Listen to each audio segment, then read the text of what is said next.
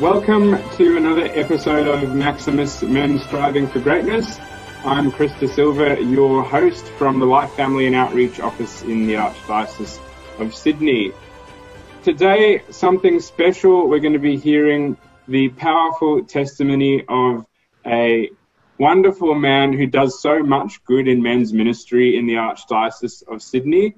He's probably our number one fan on our social media at the moment as well, so kudos to him for that. Welcome, Jim Jankovic. How are you, Jim? Good, well, thank you very much. Awesome. Great to have you here again, Jim. So before we get into the topic, as usual, I'd just like to remind you all to like our Facebook page, Maximus Men Striving for Greatness. So if you're typing that in on Facebook, it's Maximus-Men Striving for Greatness. And then we also have a group that we encourage all men who are Catholic or interested in the Catholic faith to join. And that group's called Maximus Men. And if you join that group, you'll see at the end of every episode that we put out on our social media, there's a challenge for men. So Jim's going to issue us a challenge sometime towards the end of this episode. And last week, we had Karen Doyle on the show. She was our very first female guest, talking to us about what women want from the men in their lives, not just husbands, but also mums, sisters, whatever you have it. And Karen challenged us to think on the question, who will you be? And she was drawing from the wisdom of Pope St. John Paul II, challenging men to ask, who will you be for the women in your lives? Will you be active, a man of integrity, a man of faith, who leads and provides for and protects the women in his life? Or will you be passive and reject your call to greatness and to sanctity? So keep pondering on that question, men. But just before we get on topic now with Jim, we'll say a quick prayer and then we'll get into it. So if you'll join me, Jim, in the name of the Father and of the Son and of the Holy Spirit. Amen. Amen. Heavenly Father, we give you thanks and praise for this day. We thank you for the gift of our masculinity. And we pray that we can humble ourselves before you and ask for the grace for you to transform us more and more each day into the men who you call us to be. And I pray that you would speak through Jim, that you'd speak through me, and that you'd inspire everyone listening or watching this to know the great things that you can do in our lives, the great works you can call us to, and the great transformation that you can effect in our hearts as well. And we might ask for Our Lady's intercession during this time as well. Hail Mary, full of grace, the Lord is with thee. Blessed art thou among women, and blessed is the fruit of thy womb, Jesus. Holy Mary, Mother of God, pray for us sinners now and at the hour of our death. Amen. And Saint Joseph, pray for us. In the name of the Father, and of the Son, and of the Holy Spirit. Amen. Thanks very much for praying with me there, Jim. Pleasure. So, Jim, before we actually get into your life story, I believe that there's a nugget of wisdom which will whet everybody's appetite to hear a little bit more about what you're all about and what you've been through. What can you share with us before we begin? Okay, look, a few years ago, my daughter wrote me a very lovely card, and I'll read out that later after I just sort of share this bit of reading here that I had. And it's all about our story, yeah? Yeah. You see the one that I am, not the one that I was. But the one that I was is also still part of me. That's by Jean Amery. So our stories are central to our journey. It is the mind where we dig for the nuggets of wisdom for living today. We don't tell our stories to wallow in the shame and guilt we felt, or to gain sympathy for our suffering. In telling our stories, often others get to know us better because our history is part of our very self. I'm grateful for telling my story and knowing that I am more than the person I once was. And often we forget that, I think, Chris, that we do some work and we have some insights and so forth, but we forget that we grow through those things, you know. And I'll share now something that one of my daughters wrote to me a few years ago, which brought me to tears. And I suppose it's something that parents would love to hear from their children. And I just want to share this because it's worthwhile doing the hard work and doing the journey to be able to be more intimate with your loved ones. Yeah? So this is what she wrote. Dear Dad, thank you for being a good father, parent, and friend. I know I can always turn to you, and no matter what, and I know you will always give me support, advice, and honesty. I am proud of the great man you have grown to be. I truly cherish the honest relationship we have built. So I thought that was just very special, and it really made that journey worth for me. It's been hard work, but I think God gives us these gifts to say that, look, you're on your good journey here, you know, and it's worthwhile. Yeah, thank you so much for sharing that, Jim. That's really beautiful. And for me, as a young dad, that's touching, and it inspires me to keep trying to give my best every day as a dad to my little boys. And hopefully they can say something similar to me when they're growing up as well. Yeah, that's the aim, yeah? That's it. Yeah. Now, Jim, you have a very, very colourful life story. I'm not going to just ask you to tell me your life story. Let's break it up a bit, and let's just start with your childhood. Sure. Tell us a bit about your childhood, maybe up until the time that you moved to Australia, because you're not from here. No, I was born in the north of Germany, in Hamburg, Hamburg, and it was interesting there, you know. I was born just after the war, a little bit after the war. And because Hamburg being a big port of Germany, it was virtually flattened during the war. And so there was really very, very few accommodation left. And the government built these communities for family. A lot of them were single parent families because the father didn't come back from the war, or they suffered greatly from PTSD and all that sort of stuff. So we were really a community of mainly and majorly fatherless families, yeah. And so it was interesting, but we shared a lot because we virtually had the same background, sort of thing, all us kids, sort of thing, yeah. So that's basically that. And then I didn't know my father. I didn't know, well, I've never questioned whether I had a father, funnily. I had many uncles, or a few uncles in my life, but I've never really thought about my father, not having a father, because a lot of us were the same. We didn't know our fathers because, as I said, they were either killed in the war, didn't come back, or whatever, yeah? So all of us had very much something in common with that, yeah? So, and then my mother somehow found out where my father was, and found out that he was in Australia. So, and hence we came out here, sort of thing, yeah? Yeah, Jim, and in this time, who were your role models as men? Your dad wasn't in the picture. So what kind of example was set for you, and who was setting that example? Yeah, look, it for all of us, really, it was very difficult because we really did not have our real fathers. We had men in our lives who mainly, I guess, were not that interested in us because we weren't their sons. So what I saw was I grew up in a very violent, alcoholic atmosphere, and there was a lot of abuse, verbal, emotional.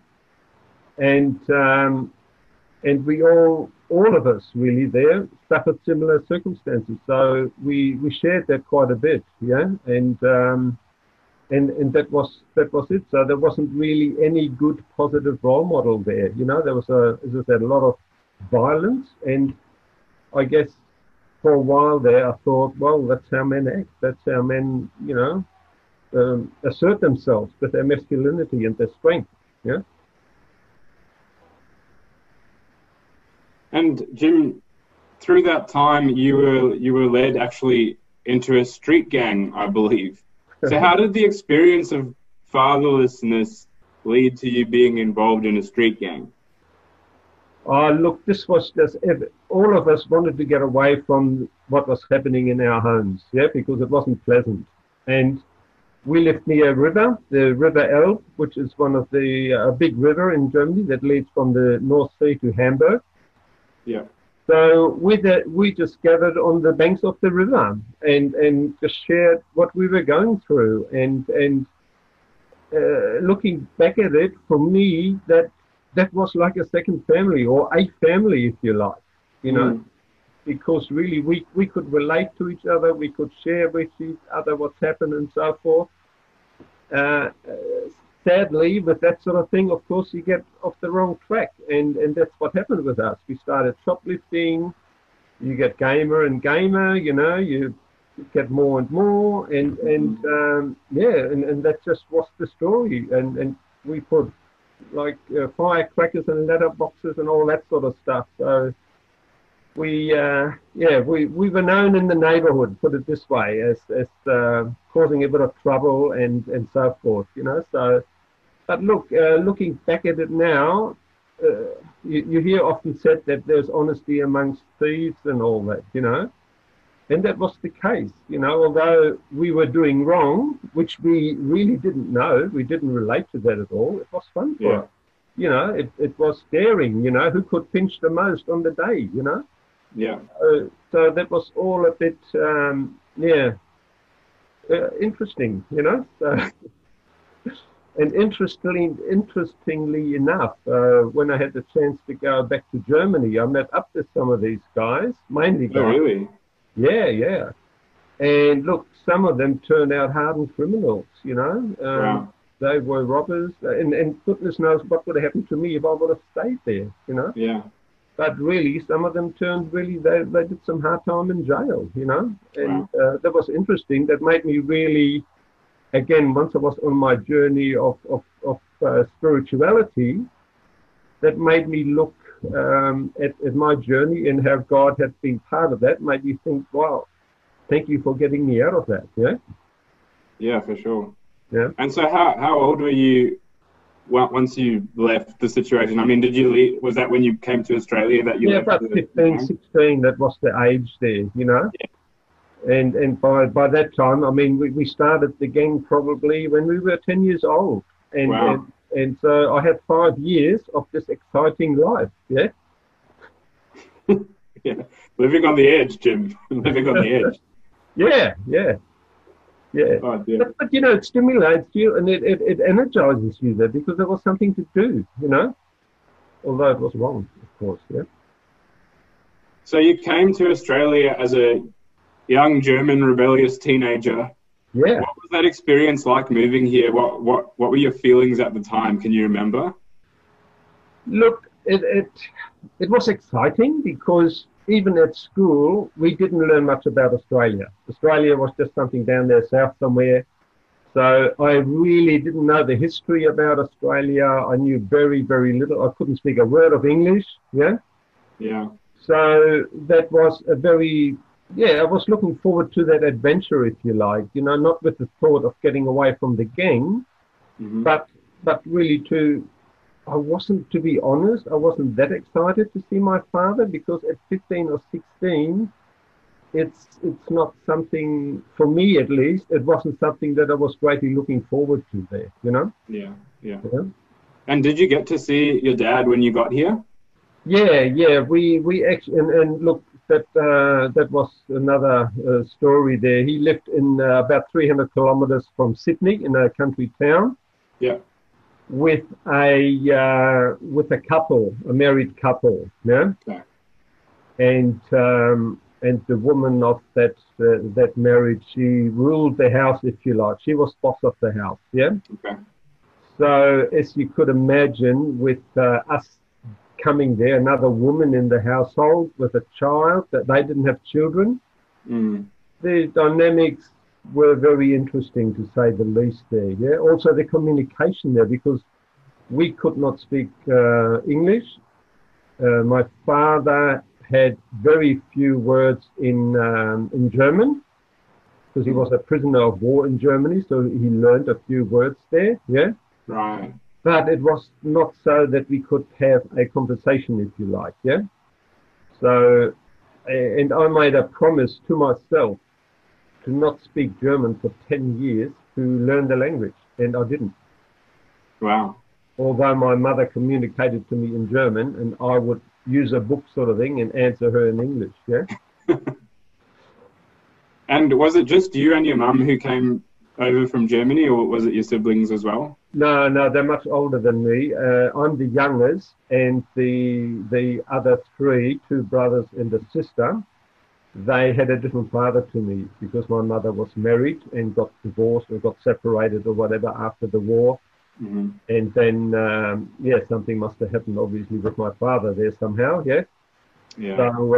So I was I'm 10 years younger than the next youngest or oldest one, sort of thing. So it was a pretty huge gap, and I didn't really live with them as such, or they weren't at home, because after the war, they were fostered out, and my mother only kept one of the children, and that was my middle brother, sort of thing, yeah?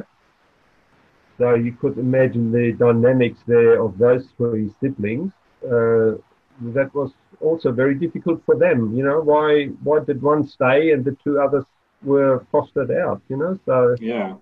those were very So when we came here, I had nothing, no friends, and it was, as I said, it was interesting. It was challenging, and here I'm still here to to tell the story, you know, which is great. Yeah. Yeah. So can you tell us about what happened with your relationship with your mother after you moved to Australia? How it led to the situation where you were then also abandoned by her? Yeah, look, the abandonment really happened in Germany as well, because she was never really emotionally there for me. Okay. And because obviously I was not planned, I always felt that I was, I don't know, I just happened sort of thing, you know, it was an accident. And so there was never really that love and affection there. And well, I felt emotionally abandoned by her all my life, in my childhood, because she was really never close to me. And also very much, she physically abandoned me a couple of times in Germany as well. But when we came here to Australia, that really was one of the worst experiences that I've had in my life, I suppose, where, as I said before, the dynamics at that house were absolutely horrible. You know, and my mother could just not cope with that. So she packed up and left. She went back to Germany and left me here in Australia with these strangers that I could hardly communicate with. And again, I just felt totally at a loss, you know. I just, who would I turn to there? I didn't know anybody, yeah. And so it was a very, very difficult time.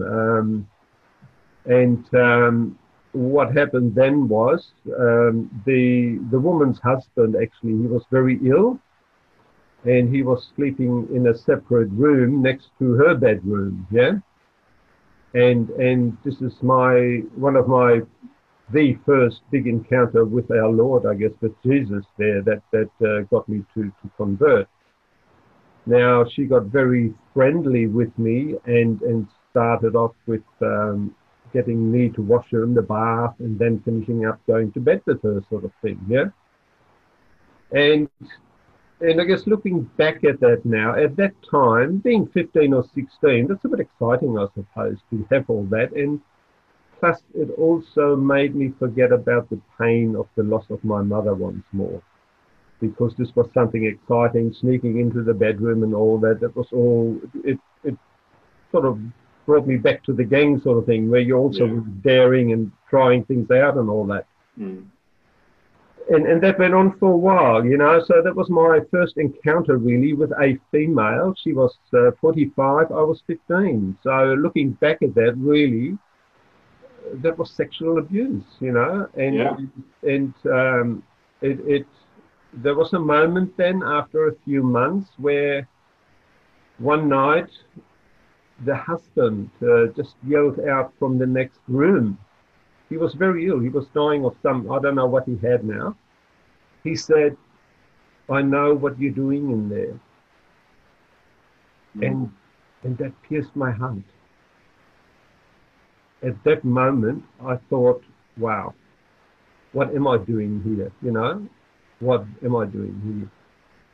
So the next morning, when everybody got up and had breakfast, the woman went into next door into the room, and he was dead. He passed away during the night. So Wow. that that really that really put me into a spin. That really, I mean, I never went to church. I wasn't on a spiritual path. My mother wasn't religious, so I really didn't have an experience of God or Jesus or Mary or whatever. I just thought, wow, what have I done? Am I responsible for this? You know, because of what I did. I did something wrong. And who could I talk to? There was just nobody there. My father, I mean, I couldn't tell him, couldn't communicate with him anyway. So it just left me devastated. I was broken, you know. I was really broken at that time. And for some time, actually, because I just sat on this stuff. I had no one to share that with, no one to talk to about it, you know. Yeah. So that was a difficult time for me at that stage, yeah, at that age, yeah. Yeah. And I suppose what's interesting about that in retrospect is that you can see now how God used that moment to make use of your conscience to really, prick your heart, as you said. And we often think that, we need to form our consciences. And yes, we do need to form our consciences according to what's in God's word and the natural law and these sorts of things. But for you, you'd had almost no formation of your conscience, and yet God still broke through to you in a way in that moment. And I suppose that's what started to set you on the path, isn't it? That started to set me on the path because, I mean, I was very, very fortunate that across the road from us, there was a very, very kindly gentleman, you know, and he was referred to by everybody in the neighborhood as Pop, yeah? Yeah. And he taught me English, yeah? He sort of took me under his wing, if you like. So he was really a spiritual father for me in a sense, yeah? Cool. Now, he noticed this big change in me. And he asked me what the matter was and all that. And because of the shame and guilt that I felt, I was not able to tell him anything. I was not able to share that with him. I just felt, wow, I have to sit on this. I can't tell this to anybody, yeah? But he was a practicing Catholic, and he was really the only male role model that I've had in my life. Really never wanted anything of me, who really never abused me or used me or whatever. You know, he was just so kind and soft and gentle. And he just asked me one day if I wanted to come to church with him. So he was a practicing Catholic, and I went to church with him. And that was another moment, Chris, where I just sort of thought there must be something else to life, you know. Because he was just sitting there. He was so peaceful. He was at ease, and he was just so prayerful. And I thought, wow, you know, I've never seen a man like that. Yeah, he just really left a big impression on me there. Yeah? And he eventually sort of talked to me about it. I asked him about what he was doing and so forth, and he shared a little bit about his prayer life and so forth to me. And then he started talking about going to the priest. And at first I thought, well, why would I want to do that? You know, it was what do you want here, sort of thing. You know, and at that stage, I wasn't baptized. Yeah, I was never baptized. So it took a while for him to get me to go to the priest, and he came with me a couple of times. And there wasn't any RCIA program at that stage. It was just a one-on-one with the priest at that stage. Yeah. Yeah. Yeah. And the impression that I got there was that, yes, I heard him preach in the church about God's love, God's mercy and forgiveness and all of that. But in my communication with him, he painted a little bit of a different picture there, you know, because I shared with him what had happened, yeah, and the history I had in Germany and all that. So he just virtually told me I'm condemned, sort of thing, you know, and I need to do something about all that. So it was all very harsh, but there was no expression of love or tenderness or whatever. It just said, well, you become a Catholic, you get baptized, have a compassion, and you'll be a right sort of thing. If you do any more wrong, it's right up there, what a big what bother you. Yeah?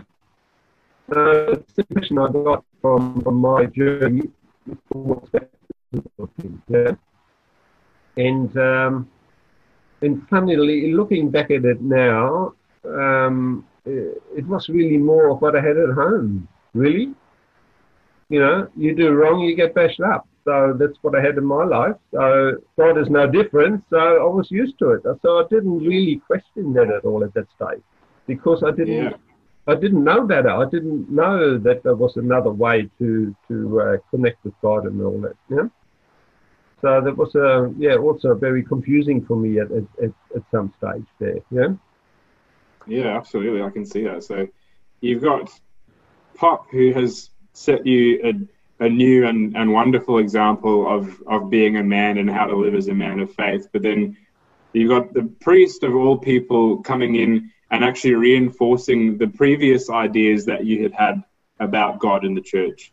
Yeah. So how did the impression that Pop gave you of God in the church, how did that win out for you, and how did you end up following that pathway?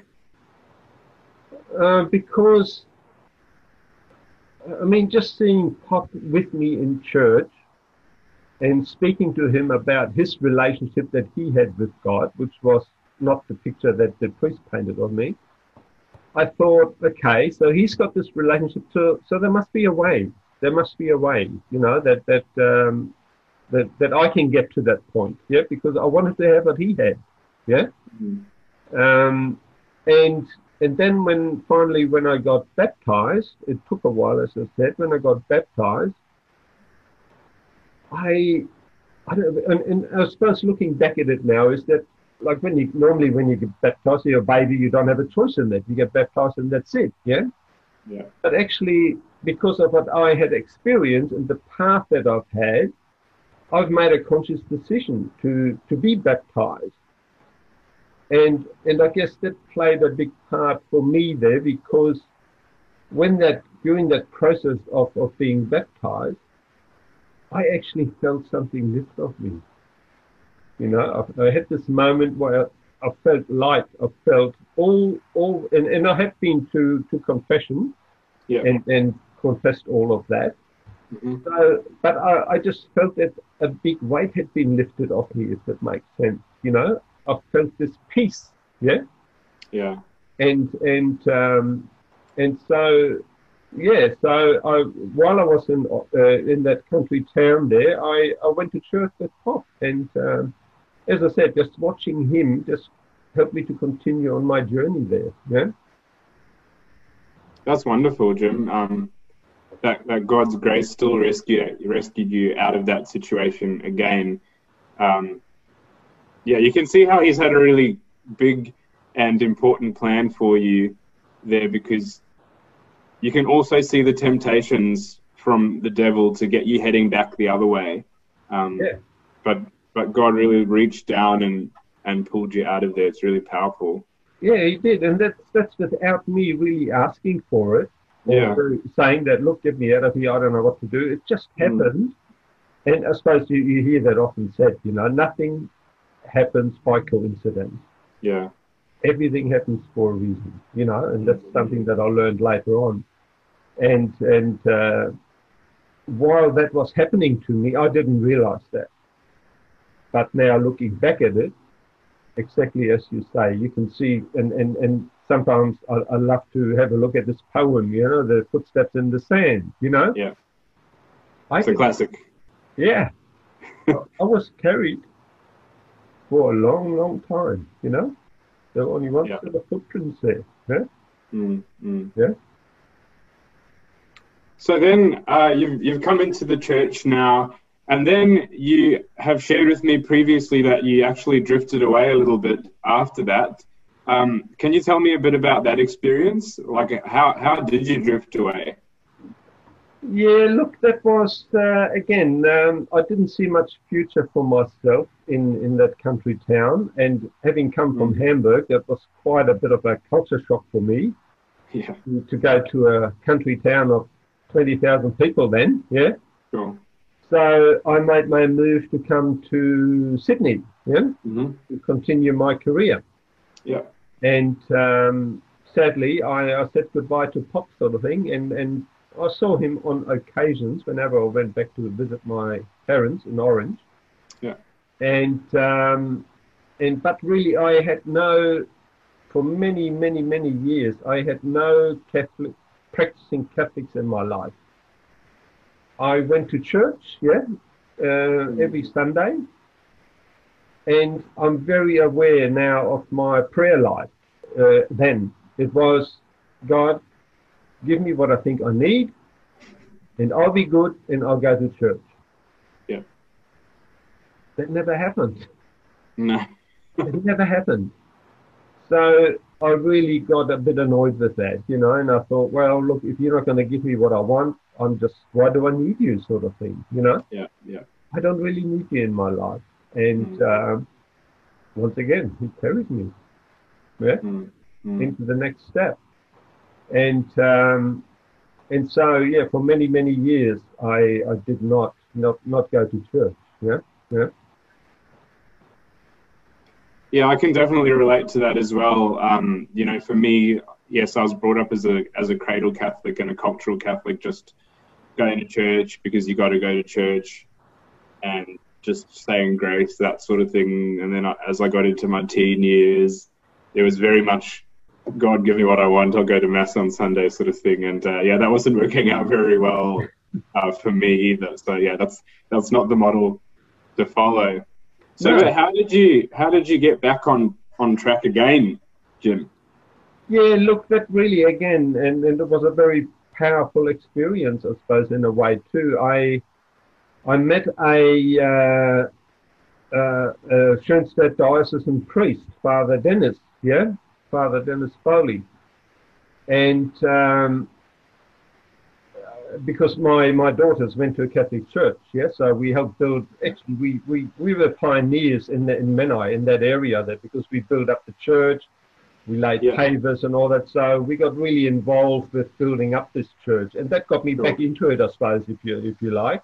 Sure. So that's the doing thing of being a man, I suppose. You're doing something, and you hope you're acknowledged for that or whatever. Yeah, working on a project. Yeah, you're working on a project. It's a doing thing. There was not much being in that, There was a lot of doing in that, which was satisfying, though, to see that we built something for for my girls, I suppose, a church and a school that was to come. So that sort of started me sort of back on the path, I suppose, to that. Now, when Father Dennis found out that I was a German, he said, would you be interested to have a look at Schoenstatt? And I said, what's that? And he started to explain that to me, that was a German Marian movement that started in the south of Germany, where most of the Catholics are gathered. You know, in the north, they're more Lutheran sort of thing. Yeah. Yeah. Yeah. And he started to tell me about the formation of Schoenstatt and how that all happened and so forth. And that got me very interested there, you know. And he talked about love. He talked about freedom, and he talked about the responsibility that comes with freedom. Mm. I've never heard that language from any priest, you know. Wow. So he very much engaged with me on that level, and he made me very curious about that. What was this all about, sort of thing, you know? And then, of course, I read a bit about the story of the founder, Father Kentenich, and he was also abandoned by his mother, you know. His mother actually gave him over to Mary. And that made me think a bit. I thought, oh, okay, so let's think about this a bit. And I started to sort of pray to Mary a bit, yeah. And I said, look, would you be my mother, yeah? Because I knew from the reading of Schoenstatt that Mary would never abandon her children. And that also had a very powerful effect on me, because I thought, well, finally there is somebody a woman, a mother, who is not going to abandon me. Yeah. Yeah. So that made me very much drift into that spirituality of journeying with Mary, in Jesus and the Holy Spirit, to a loving, merciful, forgiving Father. You know, and that's been a wonderful, wonderful process for me, I must say. And that's really got me very, very much involved more into because part of the education of Schoenstatt is self-education, yeah, and I very much like that part of it, because I thought I was not very self-educated myself. You know, I didn't know much about myself. I knew stuff happened to me, but I never really processed that from my soul point of view, if you like, yeah.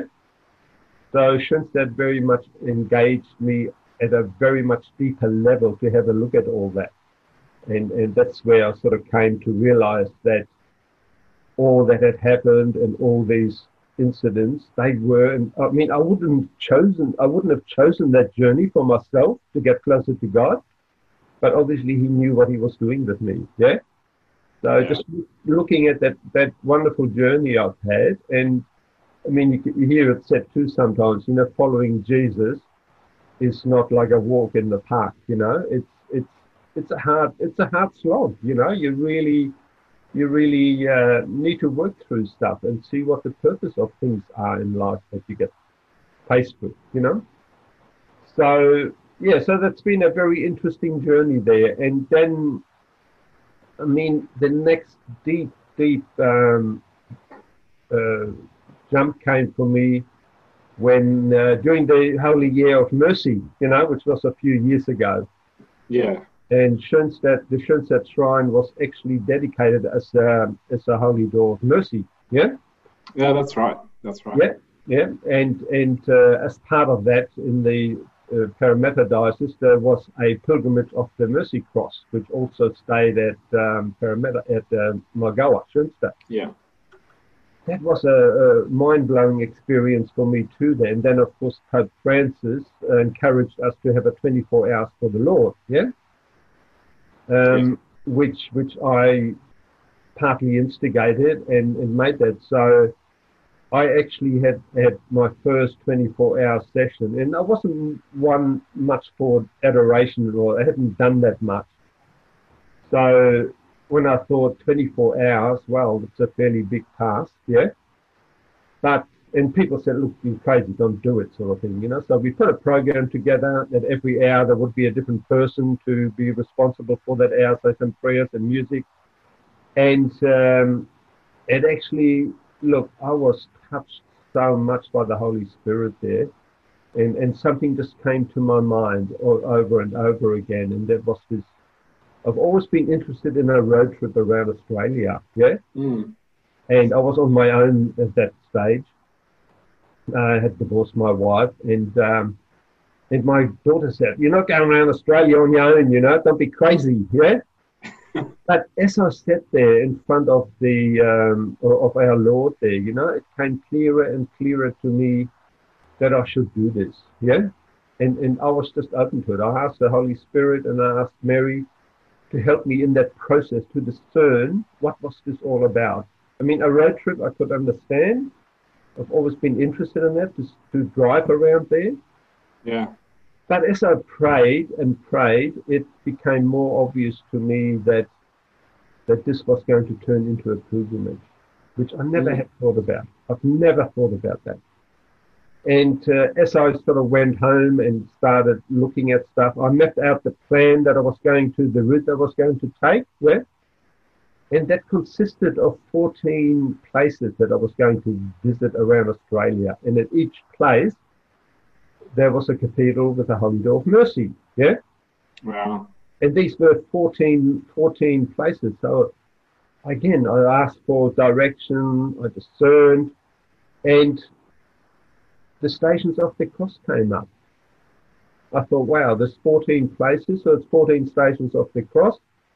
Why don't I really make each stop a Station of the Cross and really pray and reflect and go through the Holy Door and do that? So I did that. And look, that was a very, very powerful experience for me, never having really experienced the adoration in such a way, yeah? Mm. But then, look, just before, I was about 3/4 of the way around Australia, yeah?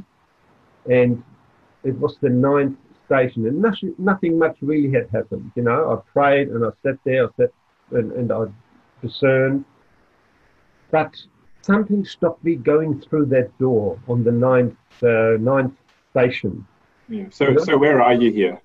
Oh, that would be 3/4. So somewhere on the east coast between Cairns and Brisbane there. I'm not sure where that was now. Okay, so you're in central Queensland or yeah, along the coast, you know, Rockhampton, somewhere along there. Okay, yeah, I know where you are. And I just stood frozen at this Holy Door of Mercy. Yeah? Yeah. Something stopped me there, and I thought, I just stood there. Next minute, I felt a hand on my shoulder. And I turned around, and I saw this man, long hair and a beard, not unlike our Lord. Mm. And he just said, "Why aren't you stepping forward?" And I said, "I don't know." So we said that prayer together, and we walked into the church together. And we sat and prayed. He was sitting behind me, and I was in front of him, obviously, and went through the process there of doing the 9th Station of the Cross, which is the 3rd fall. Yeah? Right. Yeah? So I thought, I've got to talk to this man a bit more. I looked around, he was gone. Wow. And I just sat there and I prayed a bit more, and I just thought, what is this, you know? And I just felt this warmth, this peace, this, hard to explain, this serenity coming into me there, sort of thing. So sometimes when I look at that, I look at this as my road to Emmaus, you know? Yeah. Where I was running away from something because there was a lot of turmoil in my life. Got divorced and my former wife died and all that sort of stuff. So there was a lot of stuff going on in me. Yeah. But after that moment, after coming out of that Holy Door of Mercy, I had some clarity, and I knew I was going towards something that I couldn't imagine, sort of thing, because it really put me on a path of another level of my spiritual journey, sort of thing. Yeah. So I felt really, really embraced by the Holy Spirit, at that moment, For sure. Yeah, all of that, Jim, is deeply profound and beautiful, and I think anybody watching or listening to this, you can't not be touched by a story like that. It's just such a strong testament to the love of God and His persistence with us. It's just amazing. Jim, now that you've well, especially since that period of your life that you've just spoken about, that you've deepened your relationship with our Lord so much, bringing it back to masculinity and masculine spirituality, you know, as Catholic men, how has your relationship transformed your understanding of who you are specifically as a man? Because obviously you started off, you're sharing at the beginning of this interview, not having male role models, getting involved in the wrong crowds, getting involved with an older woman, and, you know, now you've come so far from that place. What has Jesus done, and how has he transformed your understanding of who you are specifically as a man?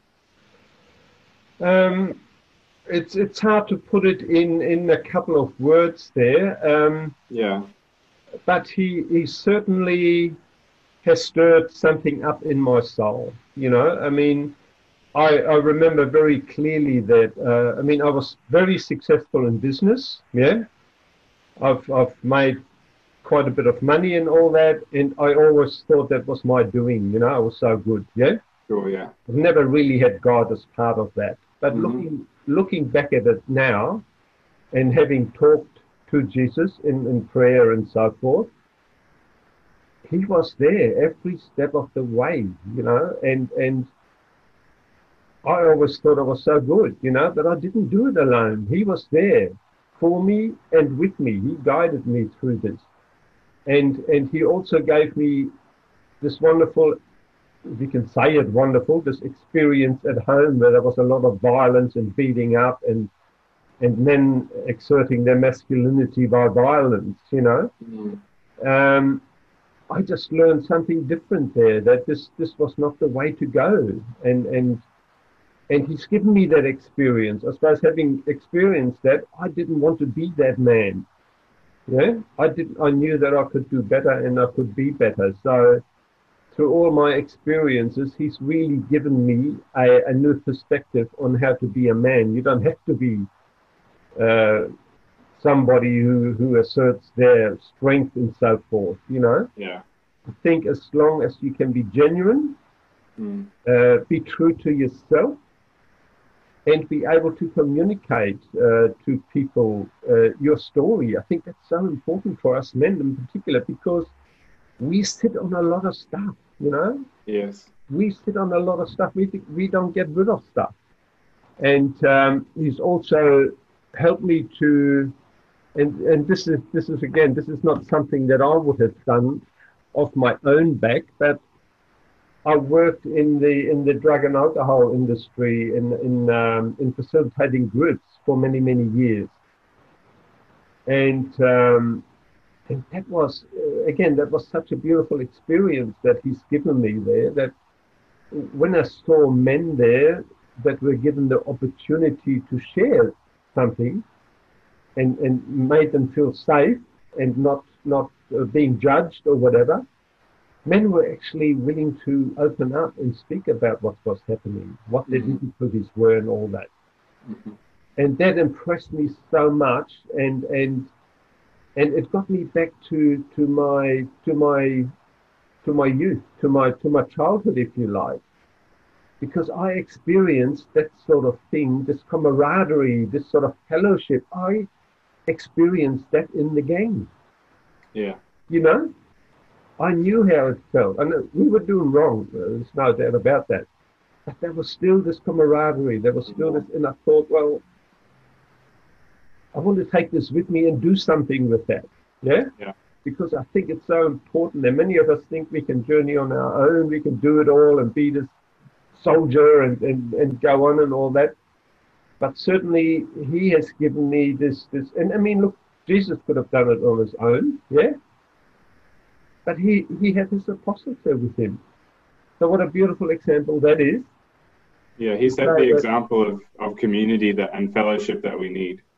We need that as men. We need that, you know, and that's why I'm so passionate about this men's ministry sort of thing. That this path that he's put me on. Look, if you would have asked me 20 years ago, I would have said, look, all this stuff is for priests and nuns and all that. Yeah, because they're paid for it, they study for it, and all that. Yeah. But look, there are so many beautiful experiences that that I've had in men's groups, with men just openly sharing about their faith, their difficulties and all that. It just warms your heart, yeah? So he's put me on this path, and we can do that without violence. We can do it with love, yeah? Yeah. And Jim, from this transformative experience that you've been through, what advice can you give to men who have strained relationships with family members or who are holding grudges? Like you just said, men are sitting on a lot of things. A lot of that has to do with the relationships, even, you know, with their wives or with their kids or with their parents, in-laws, anything like that. What advice can you give to bring healing into those situations? Look, again, just speaking from my experience there, and it's often one of the hardest things to do is to confront somebody who has hurt you.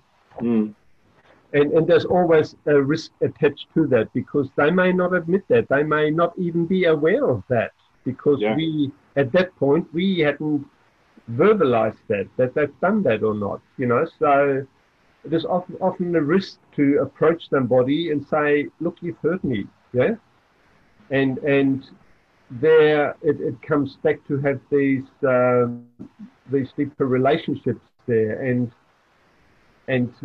talk about that and really be open to that. And one of the things I learned in these groups was a process called ABC, yeah? And this is something that I've learned for myself, is that men often, or not only men, women also, you know, they get they get activated by something, an activating event. You know, somebody cuts them off in traffic or says something to them and they feel hurt or whatever. So they're triggered. A trigger, an activation, yeah? Yeah. And then our belief system comes in, our behavior comes in, you know, how do we process that? Yes. And if we remain in our heads, we tend to be reactors, if you like, yeah, because we want to get back at somebody or whatever, Whereas giving that time to reflect on it a little bit and letting it go down to our heart and soul, where the Holy Spirit will heal us. Yes. I think we can move on and then have different consequences to what we might have done if we hadn't thought about that. And that's part of the challenge that we get to later on too. But that's been a wonderful process for me to be able to get out of my head and get into my heart and soul. Yeah. And often for men, that's the hard journey that they don't want to do, because for us, that's foreign territory. Yeah. We can't predict what's there in our heads and our minds. We can sort of predict things as we can, if you like. But in our heart and soul, that's foreign territory for us. So that I would encourage that for men to really, really think about that before they react, you know, become a responder rather from a reactor. So the responder comes from the heart and from the soul. Yeah. So that and other wisdom that God has poured into your mind and heart through all of these experiences that you've been sharing with us has led you now to do a lot of really great work in men's ministry in the Archdiocese of Sydney. Can you tell us, I mean, we are sort of coming towards the end of the time here, but can you tell us about some of the great fruits that you've been seeing through setting up men's small groups around the Archdiocese? Yeah, look, there again, when we've had these events, and you've been part of that journey as well there, Chris and Steve, just, again, it brings me back to my gang there sort of thing. You know, when you have these encounters, these breakfasts that we've organised, and just see men gathering around, seeing them at adoration and doing mass and singing their hearts out, you know, and also then meeting in fellowship in the small groups, that's heartwarming, you know, because I believe there's a lot of negativity, and you hear a lot of negativity about what men do to women and so forth out there in the world, yeah? Yes. But that gives me a little bit of hope that there are good men around. And I just want to be part of that process to get these good men out in front to speak about what they're doing and be the man that God has created them to be. Yeah. And that is, I think that's just so very important these days. And especially now coming out of these lockdown and all that, there's probably been a lot of experience that men have during this isolation sort of thing, you know, and being faced with confronting or situations because they had to stay at home or work from home or whatever and start to negotiate a few things, you know. So there's been a few challenges there, I guess, you know. Yeah, for sure, for sure. I mean, that's part of the reason I asked you the previous question, because we've seen all this stuff percolating through guys staying at home. It's either brought the best out of relationships, I think, but in some cases, if there was underlying tension there, it may have brought the worst out. Yeah. So, as men, you know, we've got to do the hard thing, especially hard thing for us as men, and be humble and open ourselves to receiving some wisdom into how, you know, we might bring peace and healing into those relationships, like you were sharing before. Yeah, definitely. Jim, I don't want to end the story without hearing the conclusion of what happened between you and your mum. So would you mind sharing about how our Lord, you know, intervened in your life to heal your relationship with your mum? Yeah, sure. And look, this was another big encounter with our Lord there, because I had this strained relationship, but it was starting to mend. She came back from Germany and joined me in Australia. And shortly before she died, I really confronted her and said to her how she has actually hurt me during my. And is this after you've had your Schoenstatt encounter, or? Oh yeah, after that, that, because I was not angry anymore. Yeah. Yeah. I was a lot calmer, and I had thought about it and so forth. So I was ready to be. And look, lucky for me, she was also ready. She said to me, she was trying to find a way to talk to me about that because she felt guilty and ashamed of what she had done to me. Right. And look, she was dying, and she was so scared of dying. She was really scared of choking to death, if you like, and she was almost obsessive about that. And I couldn't do anything for her, you know, and she rang me up one morning and she said, "Oh, look, what should I do? I just don't know what to do anymore. I don't want to live anymore, but I'm so afraid of dying." And out of nowhere came this comment from me, and I said, "Why don't you pray to Jesus?" And she said, "What? Can you do that?" And I said, "Yes, of course, you know." And she did, and it was quite funny actually, you know, talking to your mother that way, you know. But yeah, she embraced that, and she rang me 2 days afterwards, and she said, "I've got my answer. I'm ready to go." Wow. Okay? So, and I thought, wow, what a moment that was. So the process of her dying was also a beautiful, beautiful process. I was able to put my arms around her and tell her that I loved her. And she died with a smile on her face. Yeah? That's and beautiful. That was really a good thing for me to see. But then this other experience that really, really put me onto a deeper relationship with our Lord and with the Holy Spirit and with Mary was that when we got to a friend of hers, and she knew that my mother was in hospital, and we told her that she had passed, this woman actually said, "Okay, just hang on." And she didn't know when it was. She said, "Okay, on this particular night at 11:20, I heard a noise in my bedroom, and I turned around and looked at my clock, and it was 11:20. That's exactly the time and the day that my mother died."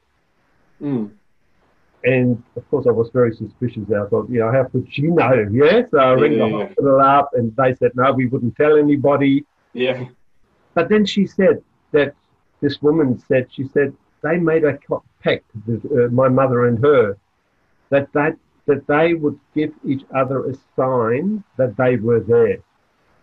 Right. And I just freaked out. I just thought, wow, Yeah. you know, come on, that can't be coincidence, yeah? Yeah. And that again, that really, and I think that was our Lord talking to me and saying, look, I'm here, I'm real, yeah, I'm in your life, yeah, Amen. like it or not. Amen. Jim, such beautiful stories. Such beautiful stories. Okay. Finally, Jim, how would you like to challenge the men watching and listening to this for the coming week, or maybe the coming weeks in their lives? Yeah, look, this is really not an easy one. And I remember my spiritual director, when I first went to him, he used to say, well, I used to think, okay, spiritual director, he's going to give me all the answers that I need. Yeah? Yeah. That's what he's there for. He's holy, he's done the studies, he knows God, you know. So whenever I came to him and said to him, this was bothering me, this has happened or whatever, all he would say to me was, what is God saying to you in that? Yeah. That's all he would say. Yeah. And that went on for months until finally the penny dropped, you know. That, I mean, if God knows every hair on our head, surely he knows, you know, that what's happening in our lives, and that's the purpose. And so he also said to me that God works through secondary causes, you know, and that's the events that happen in our lives, the people that we meet in our lives. And I know I had some anger at some stage, you know, when people cut you off in traffic, you would blow up, you know, geez, so-and-so, you know. That's right. And so my way of dealing with that now is, okay, what is God saying to me in that event? Whenever something happens to you, whenever you meet somebody that gets up your goat or whatever, don't react, respond. And really ask, what is God saying to me in that? Because that's a lesson for us to learn, that we maybe have to be a little bit more patient. We might have to look deeper into ourselves, where that hurt or where that is coming from. But really be aware that God is there. He gives us opportunities to get closer to him every second of the day. Yeah. For this week, just be aware of those instances where you might fly off your handle or whatever, but maybe just peg it back a bit. Yeah. Say Hail Mary or whatever, and say, okay, God, what are you saying to me in this? What is my lesson in this? What do you want me to learn from this? Yeah? Yeah, yeah. And share that insight with a loved one, yeah? Because that then will bring you closer into intimacy with the loved one. Yeah. So it's not an easy one. It's not, yeah, but it's good. It really gets to the heart, doesn't it? And that's where it's all happening, in their heart and soul. It's all happening, yeah. Yeah? It's a challenge to humility. And, I mean, I would encourage you and guys out there to, if you are comfortable, to what degree you feel comfortable, to maybe share some of that in our Facebook group as well. Yeah, definitely. Jim, thank you so much. You have been an absolute gift to this show. I think your story has so much power to influence many men's lives and women's lives too, really, just anyone to bring them closer to our Lord and his church. Jim, would you like to say a closing prayer for everybody watching or listening? Okay, look, I've had my struggle with pornography in the past, and I've come through that. Yes. And I've got a good story with that as well that would help people. Okay. But here's my Schoenstatt prayer to our mother. Yeah? Yeah, yeah. I'll say that. Yeah? In the name of the Father, and of the Son, and of the Holy Spirit. Amen. Hail Mary, for the sake of your purity, keep me pure in body and soul. Open wide to me your heart and the heart of your Son. Implore for me deep self-knowledge and the grace to persevere and remain faithful until death. Give me souls. Keep all else for yourself. Amen. Amen. Amen, Father, and the Son, and the Spirit. Amen. Jim, thank you so much for being with us on Maximus. And for all the men watching and listening, thank you for being with us. We'll be back to you with another episode very soon. Once again, thank you for tuning in. Thanks again, Jim, and I'm sure we'll have you on another time in the future. Until that time, God bless. God bless. Bye.